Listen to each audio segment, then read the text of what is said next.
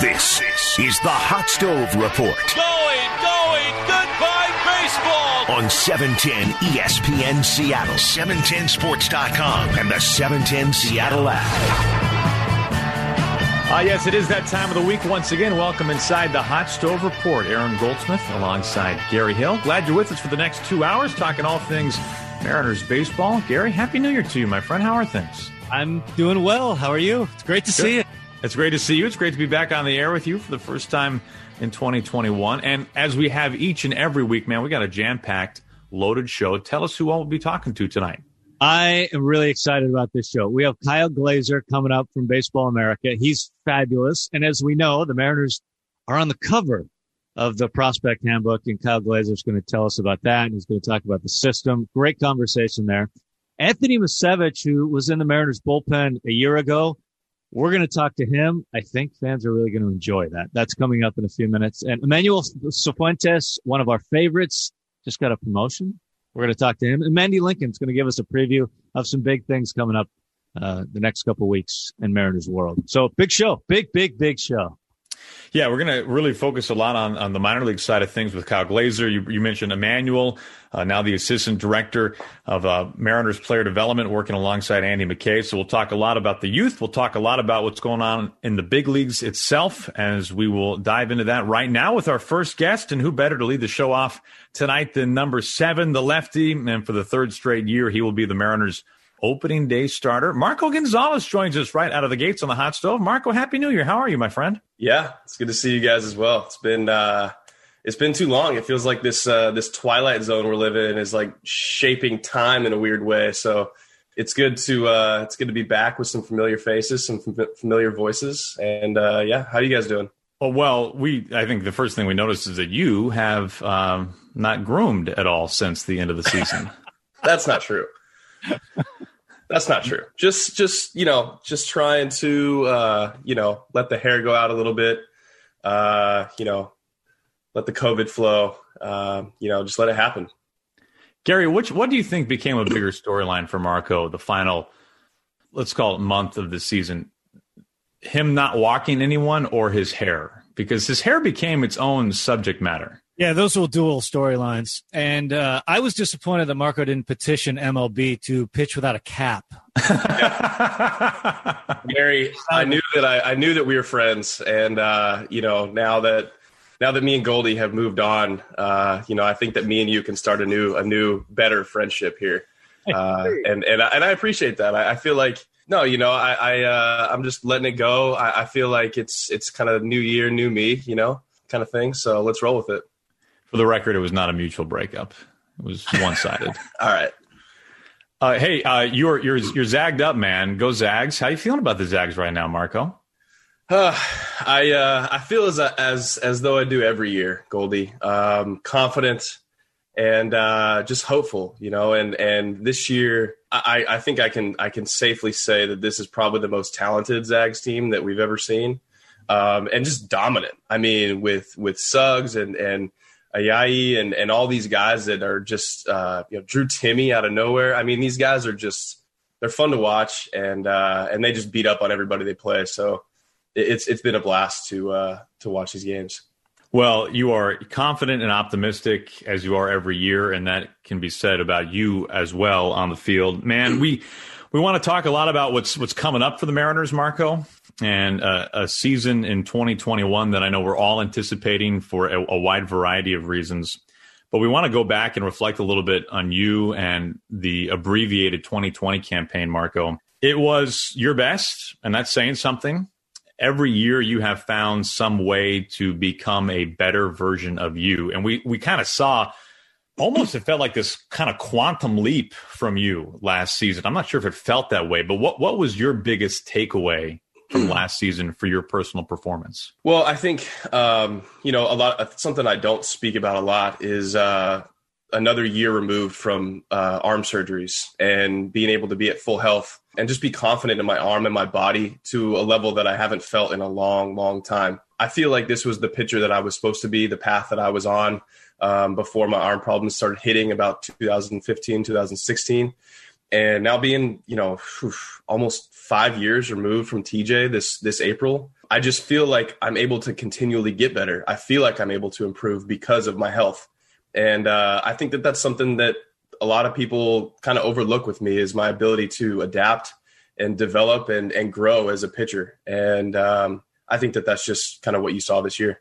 Speaking of growing, like what areas are you looking to grow even further as a pitcher? That's a tough question. I think that, as we get into spring training and I kind of feel the need of, there's some areas for improvement, I think I'll have a better answer for that individually. But collectively, I'm ready to win. And I think this entire organization is ready to win. That's the improvement that we need to make. We need to go out and attack some teams and go out and win some ball games, go out and take the division. Those are things that are on my mind right now. Gary, I can answer that question for Marco. It's the 7 walks. Yeah, entirely too many. That needs to be cleaned up. Marco, and it needs to be cleaned up by the end of April. Marco, we thought it would have been great to cut the highlight of every walk that you would shoot this year and kind of play them back and forth. Because since there are only 7, there would have been plenty of time to do that. And have you break it down? What happened here, Marco? Yeah. Well, that's a question I would get asked after every game that I had a walk. It was like, you threw 6-7 innings and you gave up 2 runs, but let's talk about the walk. Let's really break down every pitch. What were you thinking? I think Greg Johns, like every time out, he's like, so there was the walk, and I was like, Greg, look, man, like I'm tired of answering for this. Like I'm ready to move on. Did you force Greg into retirement? We wish him all the best in his second career as a father and grandfather. Yeah, no, I did not force Greg into retirement. You would probably know more about that than I would.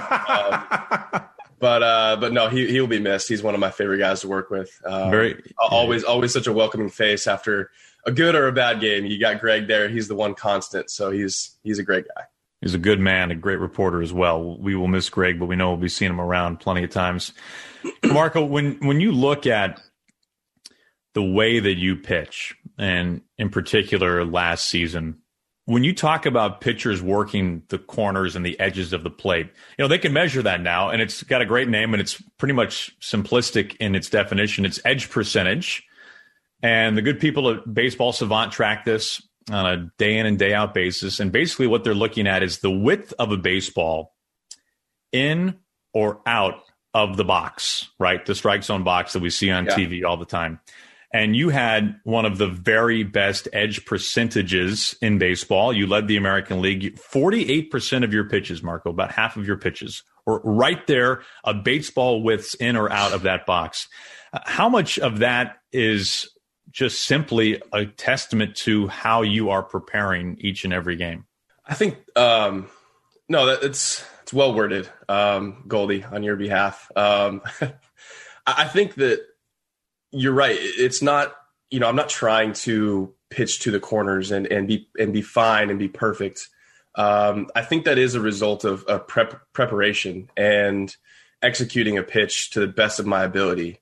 And I think that the strike zone is rectangular, and it is its shape because it's shaped to the hitter that's in the box, right? The height, the width, everything about it. And so when you attack those corners, you're actually attacking cold spots or weak spots of that hitter. Those happen to be those fine edges that you're talking about. And so I think really I just executed to the best of my ability a plan A of attack for each guy. And, the result of those pitches is what it is. But I think it comes down to the preparation. And also, the ability of our catchers to be able to present a good target and frame some of those pitches. Got to give catchers a lot of credit too. And I threw to a lot of them this year, but every one of them really stepped up and really tried to bring their A game every time out. So give them equal credit as well. I'm glad you mentioned pitching to cold spots. In this era, we talk so much about velo. It gets talked about all the time. And for good reason. Who wouldn't want to throw 99, right? But you look at the top 10 in ERA this year in the American League, and I know ERA isn't everything, but you look at the top 10 and it's names you and Keuchel and Maeda and Raul and all these guys where if you inversed hardest fastballs in the American League, we're talking 88, 89, 90 miles per hour for all these guys. And it's just chock full of the top 10. Yeah. And given the age of information that we're in, where the weakness of every hitter coming up to the plate, I think of this as kind of a glory time for pitchers that can command, that can spot to pitch because of all the information we have. How do you look at that? Yeah, well, I think velocity gives you more margin for error, right? But execution is really the name of the game nowadays with how hard hitters are swinging. Exit velos off the bat have been record highs. The ball, we can get into that, but the ball is different. The ball is flying better. And so I think it is, like you said, I'm glad you said that, it is the glory days for pitchers who can not only game plan, but pitchers who can stick to a game plan and execute. I think that a lot of things that aren't talked about is 90 miles an hour. Hitters, when they know they're going to see 90, they're timed up to 90. They're not thinking, oh yeah, I'm getting a cookie with 90. Okay, his fastball's at 90, so then I have to adjust my speed, my stride, everything is timed up to that. So they're adjusting to my fastball, which when I attack with it, it is firm. I mean, you could stand in the box and sit next to an 89 mile an hour fastball, and it's going to blow by you if you're not ready. And so that's what I pitch off of. I pitch off of disrupting timing, reading a swing and giving them the opposite of what they think they're going to get. And then pitching without fear in any count, I think is a big deal nowadays too, when guys are afraid of contact because it seems like every barrel nowadays is a home run. And so I think pitching without fear to certain parts of the strike zone is a huge thing that we're not talking enough about. Marco, something you just said about sticking to a game plan, how you made it sound like that is easier said than done. How difficult is it to stick to a game plan that you and your catcher and your coaching staff have come up with? It's extremely difficult, and it's taken a lot of practice. I think that as I've gotten to become a better pitcher, it's because of my ability to game plan and visualize a plan of attack the night beforehand. Visualize these hitters standing in a box, or even 3 days before the game, I'm visualizing them in the box for my bullpens. I mean, those are things that I've just had to get better at, because that is what it takes at every day. You have to try to do something to get that much better. But the game plan the day of, I think, has been crucial for us, and to find a plan A, so to speak, that, my best pitches to the best part of the strike zone for each guy. We call that plan A. And I think that, finding that and realizing how to stick to it. And then on days where you don't have it, realizing that and abandoning it and finding something else that'll work. Because I think being too stubborn to a game plan can be detrimental as well. When you mention not having it, you're a guy that has multiple weapons. You can attack hitters all kinds of different ways. And like a typical start, how many pitches do you have a great feel for, would you say, in a typical start? I hope to have 3. That's the minimum, because, you got to start with number 1. You hope to have a good fastball that day. For me, I hope to have a good 4-seam, because my 4-seam I can pitch to 3 different spots with. With that, I think if I have a cutter that day, that's a huge weapon for me. And then changeup and curveball, sometimes you have one or the other. The days where you have both, special things could happen, or you could get greedy and try to do too much, and that could be detrimental as well. So finding a sweet spot with those pitches has been tough. But there's days where you come out and you have 2 pitches, and you really have to think about, okay, well, my cutter's not working today. It's time to abandon it. It's time to move on, because you try to throw it too much, and that's when you get hurt. We're going to take a break with Marco in just a moment, but before we do, Marco, we've talked a lot about command. Can you teach command to a young pitcher, or is it just something that you have or you don't have? I think you could teach command, and I think it starts with repeatability of your pitching mechanics. I think that the more simple you are with your mechanics, a lot of people have asked me, can you coach my kid? Can you tell him what to do? And I can, but a lot of that is just repetition and consistency. And for me, trying to be as simple as I can down the mound and down the slope to the catcher, that's where command comes from, the ability to repeat. And then your mental aspect of being the same every time you step on the mound. If you're too emotional or not emotional enough, then that affects that as well too. Could you teach Aaron command? Aaron is too far gone. I'm sorry. It's mostly because of the emotional component to it all. It's mostly that. Yes. There's really the neck up that I can't work with right now. There is a huge physical disadvantage to go along with it, but just the the iceberg for the Titanic is without question the mental game. There's no doubt. And the diet as well. Hey, we're gonna talk more with the Mariners opening day starter. It will be his third straight year. Number 7, Marco Gonzales joins us when we come back on the Hot Stove Show on the Alaska Airlines Mariners Radio Network. Back to more of the Hot Stove on 710 ESPN Seattle, 710sports.com, and the 710 Seattle Sports app. 3-2 to Luis Rengifo. Breaking ball, strike 3 called, and he got him looking. There is strikeout number 8 for Marco Gonzales. He has retired the last 21 Angels hitters in a row. Welcome back inside the Hot Stove Show. We are joined once again by Mariners starting pitcher Marco Gonzales. I'm Aaron Goldsmith, joined as always by Gary Hill. Marco, we want to start looking a little ahead into 2021 for the Mariners. And in order to do that, we have to take a look at a guy who is somebody that you predicted some hardware for, Marco. You called it. You called Kyle Lewis winning Rookie of the Year. Not only did he win it, he won it unanimously, Marco. I do find it really interesting how Kyle was drafted in the first round in July of 2016. And then the following summer, Jerry goes out and acquires you from the Cardinals, and now the two of you are among the main pillars of this organization with great sights on the horizon. When you look back and think of Kyle Lewis and all he did in center field and also at the plate, you've had some time to reflect on it. What stands out to you the most? Consistency. And that's why I said what I said in summer camp. That's why I said that he was going to win Rookie of the Year. Not only is he extremely talented, but he's extremely consistent on the field. Emotion-wise, approach-wise, you just see the same guy over and over again. And I actually, there was a game, I think, towards the end of the year in September, he was kind of scuffling a little bit, surprisingly. And he goes out and he hits a bomb to dead center. And he came in, he was frustrated with himself because he was trying to overachieve. He was trying to overreach, trying to do too much. And he was frustrated with himself. He came to the dugout, just hit the ball. And for this guy, this game is so simple, and he has such a simple mindset that I really appreciate, what he brings to the field and how he brings it to the field every day. And so I see nothing but success in this kid's future.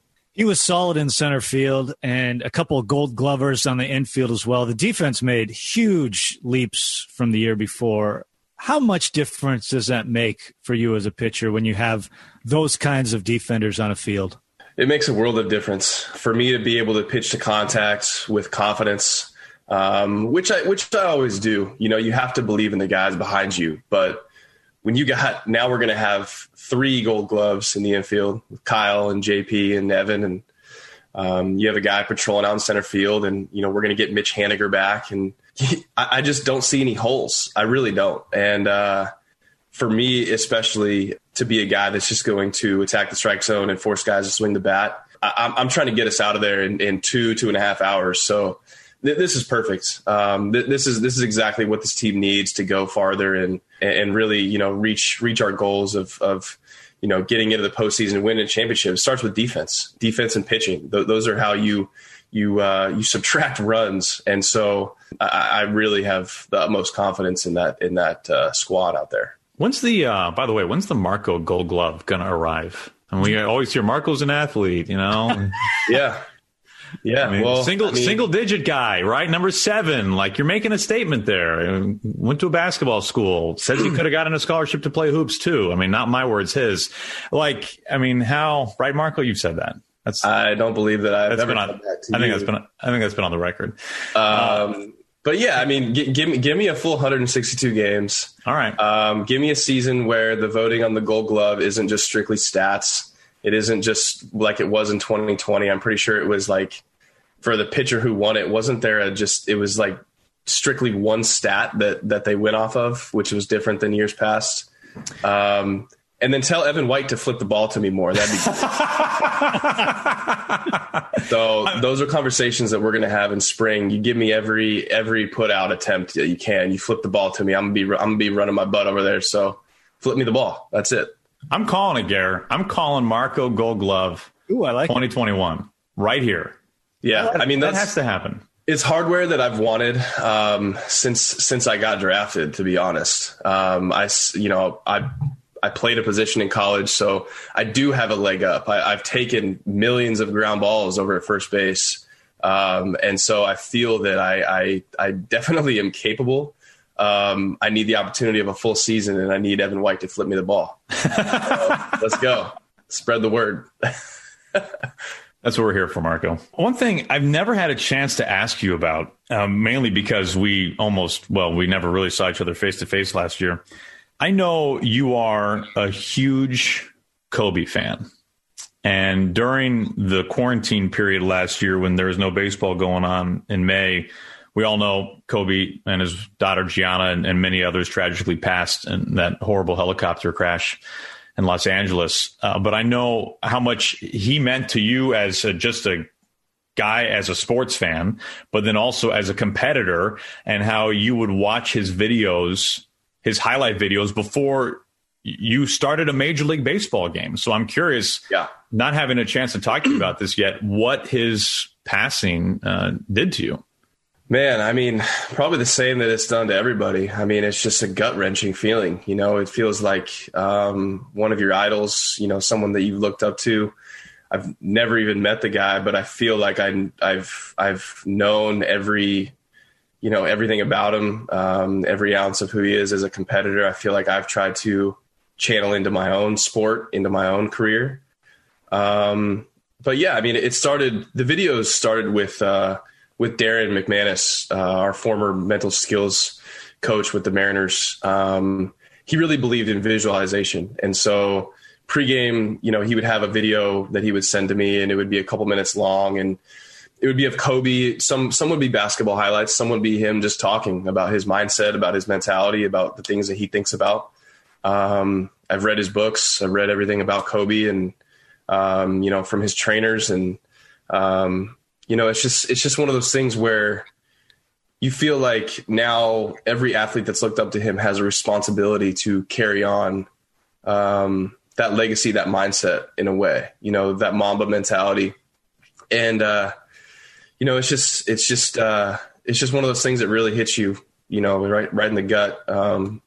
You know, he's a father, and you think about his family, and you think about his kids, and just something that you just really can't wrap your mind around, you know? There's no doubt. And it was, I always enjoyed hearing you talk when we were talking in the clubhouse about you preparing for games. And that is an element, and that I know watching those videos is just a very small speck of the preparation that goes into it. I am curious what your favorite part of preparing for a start is. That's a really good question. I don't think anybody's ever asked me that before.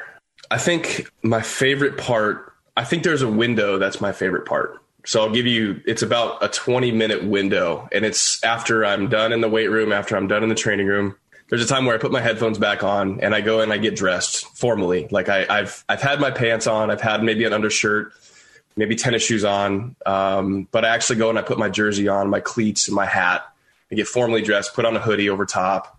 And I'm sitting in my locker, and I have a collection of songs that I listen to that are my favorite songs out of a playlist or something. And I just sit there and I think about how grateful I am to be able to put on a jersey, to be able to lace up cleats, and to be able to go and compete. It's my favorite things in the entire world. And then there's a period where I leave the music at my locker, leave my phone at my locker, text my wife, tell her I love her, and I go out on the field. And those moments before I start throwing are just full of gratitude, and I feel grounded. I feel like it's where I'm supposed to be. I can leave my phone for a minute, and it's just pure. It's very pure. There's no politics. There's no noise going on. And it's almost blissful, really. And then once I start throwing a baseball, then it's fiery and it's intense and there's emotion, but that window where the prep is done and I can step away and then walk out on the field, those are my favorite times. I've been thinking about what this year and next year will look like because of the ramifications of last year, especially with starting pitchers. And a lot of young pitchers coming up, lost innings along the way. A lot of veterans, clearly, lost innings from last year. How do you see the ramifications the next couple of seasons in terms of total innings a pitcher can actually throw, given just how many innings were lost last year?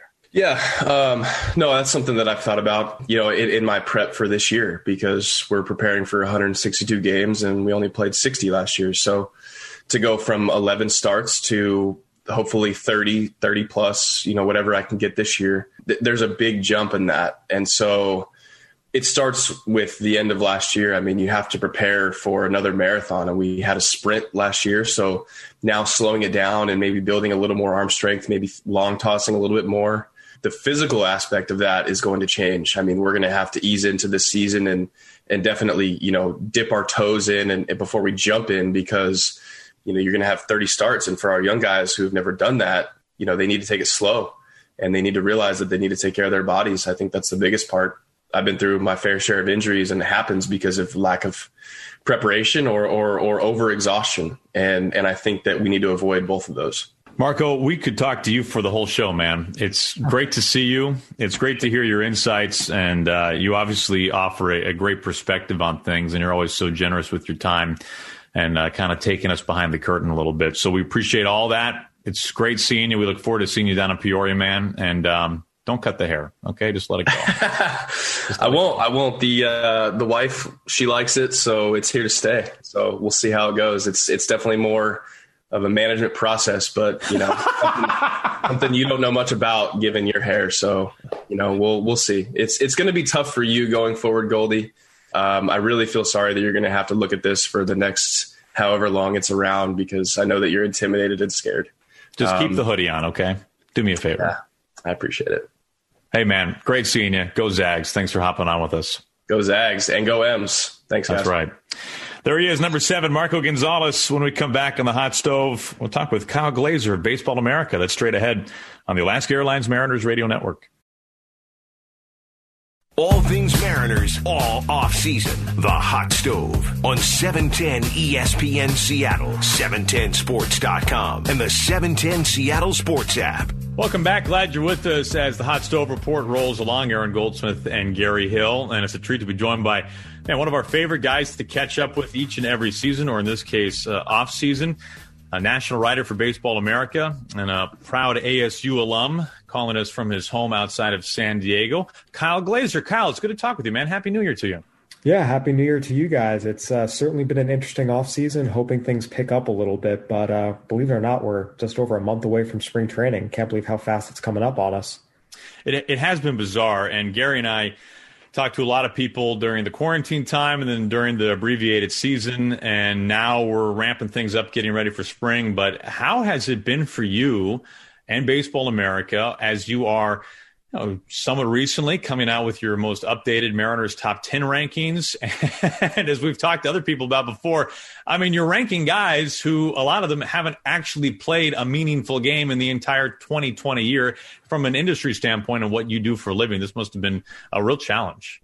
This was the most difficult year we've had since I've been at BA. Now, I've only been here for the last 4 years, but talking to my colleagues who have been here much longer, yeah, I mean, the core of what we do is we go out and see guys ourselves. We have Lord knows how many phone calls with scouts, managers, opposing managers, farm directors, over the course of the entire season, just gathering tons and tons and tons of information. We have Matt Eddy does a lot of our statistical analysis. We have full seasons worth of data we run through, and we just have a wealth of information every year that this year we just don't have. A lot of these guys, what developments they made were behind closed doors at the alternate site. Some teams allowed other teams to receive video and data, others didn't.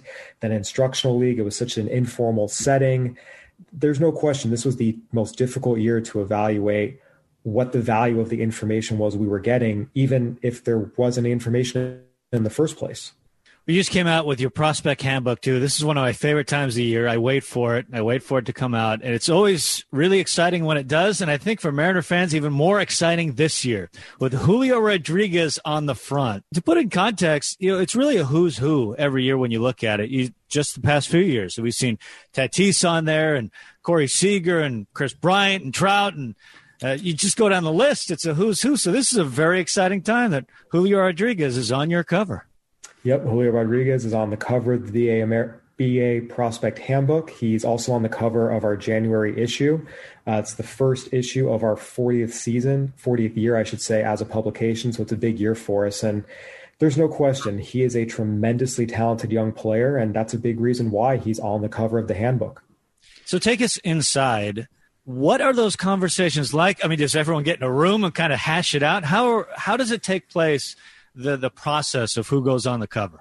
Normally, it's actually decided just by our editors, JJ Cooper and Matt Eddy. They make the call. And this year, just looking at the candidates, we felt like, you never want to have a repeat cover. You want it to be someone new every year. And last year's cover feature subject, if you will, Wander Franco, obviously didn't graduate to the major leagues this year. He's still a prospect. And it's like, well, who do we consider to be among the game's other elite prospects? Adley Rutschman with the Orioles is one, Julio with the Mariners being really the other prime candidate. And ultimately, Matt and JJ decided that the excitement Julio brings, the potential he has, it made him the worthy cover subject for the BA Prospect Handbook this year. Kyle Glaser is our guest on the Hot Stove Report. He's a national writer for Baseball in America. And we do want to dive in a little bit to the top 10 with you, Kyle, and specifically, when you look at the top 5 for the Mariners in terms of prospects per Baseball in America, you've got Julio, followed by Jared Kelenic, which those two get along very well by all accounts. I have to imagine it burns Jared so much that he's number 2.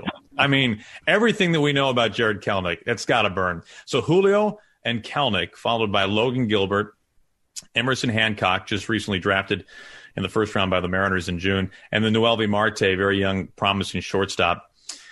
This is almost an impossible question, Kyle, even with your database in your own mind. But I have to imagine it's hard to find a better top 5 in almost any organization, and it's subjective, but than what the Mariners have going into 2021. There's no question. This is one of the strongest top 5s, and really you can extend it even to the top 7 if you want to go all the way down to George Kirby. This is one of the strongest top of the systems in Major League Baseball. The Tampa Bay Rays are in that conversation. The San Diego Padres, even after all their trades, are in the conversation. But there's no question the Mariners have some elite talent at the top of their system, matched by few others in Major League Baseball today. It's interesting when you look at the top 10. It's a lot of guys we've been talking about for a while. It's guys that we've seen coming. Juan Ten is a guy who I don't know if a lot of Mariner fans know his backstory. He was a Mariner, then he wasn't, and now he's being reacquired, so he's back again. Tell us about Juan Ten, and in a time where a lot of guys aren't graduating, how did he push himself into the top 10? Yeah, he's a young pitcher who just continues to get stronger, and as such, his velocity keeps ticking up. I had first heard his name when he was actually in the DSL with the Mariners. This was back when the Mariners farm system was pretty shallow before they had started their rebuild, and he was coming up as, hey, this is a guy who might need to be in our top 10 already. Just really, really promising. There was a lot you had to project, but he showed all the things you want to see from a young pitcher. They ultimately traded him to the Mariners, to the Yankees, but then they reacquired him for Edwin Encarnacion, and he just continues to trend up. Again, all the things you want to see from a young pitcher. Again, the fastball, it's getting up now into 96, 97 range. We used to be more low to mid 90s. You're seeing the slider add some power. So the stuff just keeps getting better. He's got a good feel for a third pitch. Again, there's a long way to go, but when you see a young pitcher who's long had promise and is trending up like this, it's something to take note of. Oh, Kyle, when the Mariners kind of went back to the drawing board and started not all over again, but when they traded Robinson Cano and Edwin Diaz and Jared Kelenic comes over with Justin Dunn and company, and now you kind of start this process of fully engaging new young talent into the organization. Part of the mantra, part of the pitch from general manager Jerry DiPoto was that they really felt at the time, and they still do believe, that as the Mariners were starting to theoretically crest and build this great momentum to graduating so many of these prospects to the major leagues in a period of, call it 1 to 2 or 2.5 seasons, that the rest of the division, not that the rest of the division would be poor or weak, but that the Astros powerhouse would have died down, and so forth and so on. So we are fully immersed in the Mariners system, but when you look at the West and you look at the 2 teams in Texas and the 2 other teams in California, who knows what they're going to do in the years to come in terms of free agents. But when you look at their systems compared to the Mariners, what are you seeing in terms of the best that you can start to kind of project out 2 to 3 to 5 years and how everybody's kind of matching up? Yeah, the Mariners have the best farm system in the American League West, and it's a pretty wide margin. No other team in the AL West can match the mix of top-end talent and depth that the Mariners system has. Now, will that translate to the Mariners reeling off a run of multiple division titles in a row? That's going to depend on what the Astros do, for example, with some of their key free agents, George Springer and Michael Brantley leaving this year. You have Zach Greinke and Carlos Correa potentially leaving after next year. Depending on what they do with them, that's certainly going to decide, how likely it is the Mariners supplant them as one of the powers. Same thing with the A's losing Marcus Semien and Liam Hendricks potentially in free agency this year. They're still on the market. So from a pure farm system perspective, the Mariners are absolutely the top of the class in the AL West. Whether that translates into the franchise ending the playoff drought that they've had since 2001, it's going to depend a little bit on what some of these other teams do with their free agents. But if they don't re-sign them, there's no question. The Mariners' future already looks bright, and if the A's and Astros don't re-sign their key guys, and the Angels can't figure out their pitching, there's no question the Mariners have a really, really good opportunity to start becoming potentially a true power in the American League West and the American League as a whole. Is there a team that you look at in comparison to what we've seen in the Mariners as they're building? Is there another team that you look at that have already done it that is comparable to what the Mariners are doing? Yeah, I think you look at the Padres and what they did. They went into a full-blown rebuild. They really traded off the final pieces of their veterans, the veteran core they built up the previous offseason in the summer of 2016. They went through some lean years and just amassed this incredible array of talent, both in terms of top-end elite-level talent and depth. And we saw them graduate a couple of those guys to the majors and trade the depth for impact big league pieces this past season. And combined with the offseason moves they've made, trading even more of that prospect depth, they now look like a contender in the National League. So that would be the closest, I think, comparison to maybe what the Mariners are trying to do now. The Mariners have not yet built up the same level of depth the Padres did. And in terms of having that depth for trade pieces, that's a key component of what the Padres did. So in that sense, the Mariners still need more. It's not a direct comparison. But in terms of the path they've taken, you can see that general trend, that general direction. To your point, too, you look at that trade, the Padres and the Mariners. There's two guys from that trade in the Mariners' top 10 right now. It's pretty remarkable how much depth the Padres system has had. Yeah, and that was a large product of them spending more than $80 million internationally during the 2016-2017 international signing period. Teams are no longer permitted to spend that much. They're now capped, so it makes it a little tricky to kind of emulate it entirely. But look, the Padres had some very lean years. There was a year they kept 3 Rule 5 guys on the roster. They picked in the top 10 in the draft 5 seasons in a row. There's definitely some pain that came with it, but ultimately it looks like the payoff is coming. And now if you're the Mariners, you say, okay, we've seen some good things in terms of amassing high draft picks. They've drafted very well for all intents and purposes. They have invested internationally. You see with Julio Rodriguez, you see with Noelvi Marte. So there's definitely some similar patterns, and it's just a matter of continuing to build that system and continuing to graduate these guys to the major leagues, and hopefully in 2-3 years or so being in a similar place to the Padres. That's the hope, at least. Kyle, I'm impressed we were able to peel you off the beach for 15 minutes or so to come join us to talk a little hot stove. It's great to spend some time with you. Your insights are unparalleled. Your work, not only in the minors but in the majors as well. It's you're the real deal in the total package, man. So it's always a treat to be able to talk with you. Thank you for sharing your insights with us tonight. Yeah, my pleasure. Thanks for the kind words, and thank you guys for having me. It's always fun joining you guys, and happy to do so anytime. He is Kyle Glaser of Baseball America, kind enough to join us on the Hot Stove Report.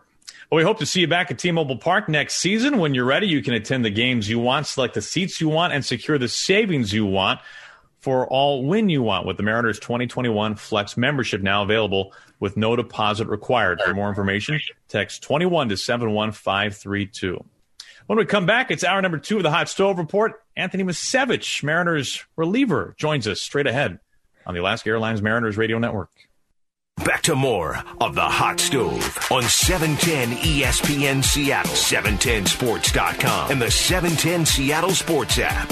Hot Stove Report rolls along. Aaron Goldsmith alongside Gary Hill as we are winding down hour number 1 on the Hot Stove. We've got a packed hour number 2 straight ahead. We'll be talking with Emmanuel Cifuentes, just recently promoted to work alongside Andy McKay, the Mariners farm director. Emmanuel will be doing great things in the Mariners minor league farm system. We'll also be talking with Anthony Misevich in the second hour, Mariners reliever who did really fine things last year in his first big league campaign. Gary, great first hour. Man, Marco Gonzales for 2 segments was a treat. And, you know, there's a certain level of, I guess, transparency and just honesty that comes along with talking with Marco. You get a real clear sense each and every time we chat with number 7 that he is always hungry for more. I think he could win every award imaginable, both team and individual, and would still want more. And that's exactly what you want in your number 1 starter, isn't it? Yeah, absolutely. You want that. You want that out of your leader as well. Man, I love talking to Marco. I feel like we get insights from him that we don't necessarily get from anywhere. I mean, and part of it is he's so thoughtful in his answers. He gives us so much time too, which is great. I mean, I felt like we could talk to him for like 6 hours and it would be great. But his stuff on the preparation, I don't know if I've ever heard a pitcher talk about that. You know, that time right before the start, what's going through his mind, what he's thinking about. That is so insightful. Stuff I've never really thought about. That is so cool to think about. Like, put yourself in those shoes, right? You're in the locker room, you're getting ready for the start, you're listening to music. You know, what are you doing before that adrenaline kick? It's something really cool to think about that I've never heard a pitcher really describe in depth. It was really unique. Well, it is amazing, too, when you think about scouting starting pitchers, whether you are signing a free agent or you're scouting them out of the draft or you're scouting them in another minor league system, the amount of downtime for a starting pitcher, you are performing 1 out of every 5 days. You have 4 days out of every 5 where all you're doing is preparing. You're honing your craft and you are getting ready for your next performance. And the type of discipline that takes to not let part of those days or an entire day slip by without you maximizing your time and your energy. And when the Mariners went out and when Jerry traded for Marco Gonzales, we had no idea the depth of character and guy, let alone talent, that the Mariners were getting. And to be fair, I don't know if the Mariners knew that it would be to this level, right? And we haven't even seen how good it can be for Marco, but he's a total package, man. He doesn't blow 95, but he doesn't have to, as we've seen. He proves that there are many ways to get it done, and the Mariners are so thankful to have him not only as an opening day starter, but as a leader. And, you know, Gary, when we talked to Kyle Glaser of Baseball America, their national writer, I mean, you get a really clear sense. This isn't just company lying from the Mariners. This isn't just press releases from the Mariners talking about how good the system is, how good the talent is, that we've already started to see the first wave and that more waves are coming. I mean, the industry is saying that this is elite level stuff the Mariners have on the farm. The statements are striking when he's saying they're as good as it is, you know, at the top echelon when you're talking about impact talent at the top of an organization. That's a striking statement from someone like Kyle, who's in position to know. I mean, Baseball America, it's what they do. When you hear the Mariners compared to the Padres, I mean, that's a great place to be because their system has been loaded the last few years, and they're seeing the dividends right now with not only the talent they've brought up that is playing, you know, Tatis and go down the list, but also the talent they've used to acquire other major leaguers along the way. I mean, there's a reason they have been so active when it comes to trades. There's no doubt about it. Mariners in a very good position in that regard, to say the least. Hour number 1 of the Hot Stove Report is in the books. So happy that you're with us tonight. When we come back, hour number 2, Anthony Misevich, fresh off a very strong rookie campaign in the show, working out of Scott Services bullpen. He joins us next on the Hot Stove Report on the Alaska Airlines Mariners Radio Network.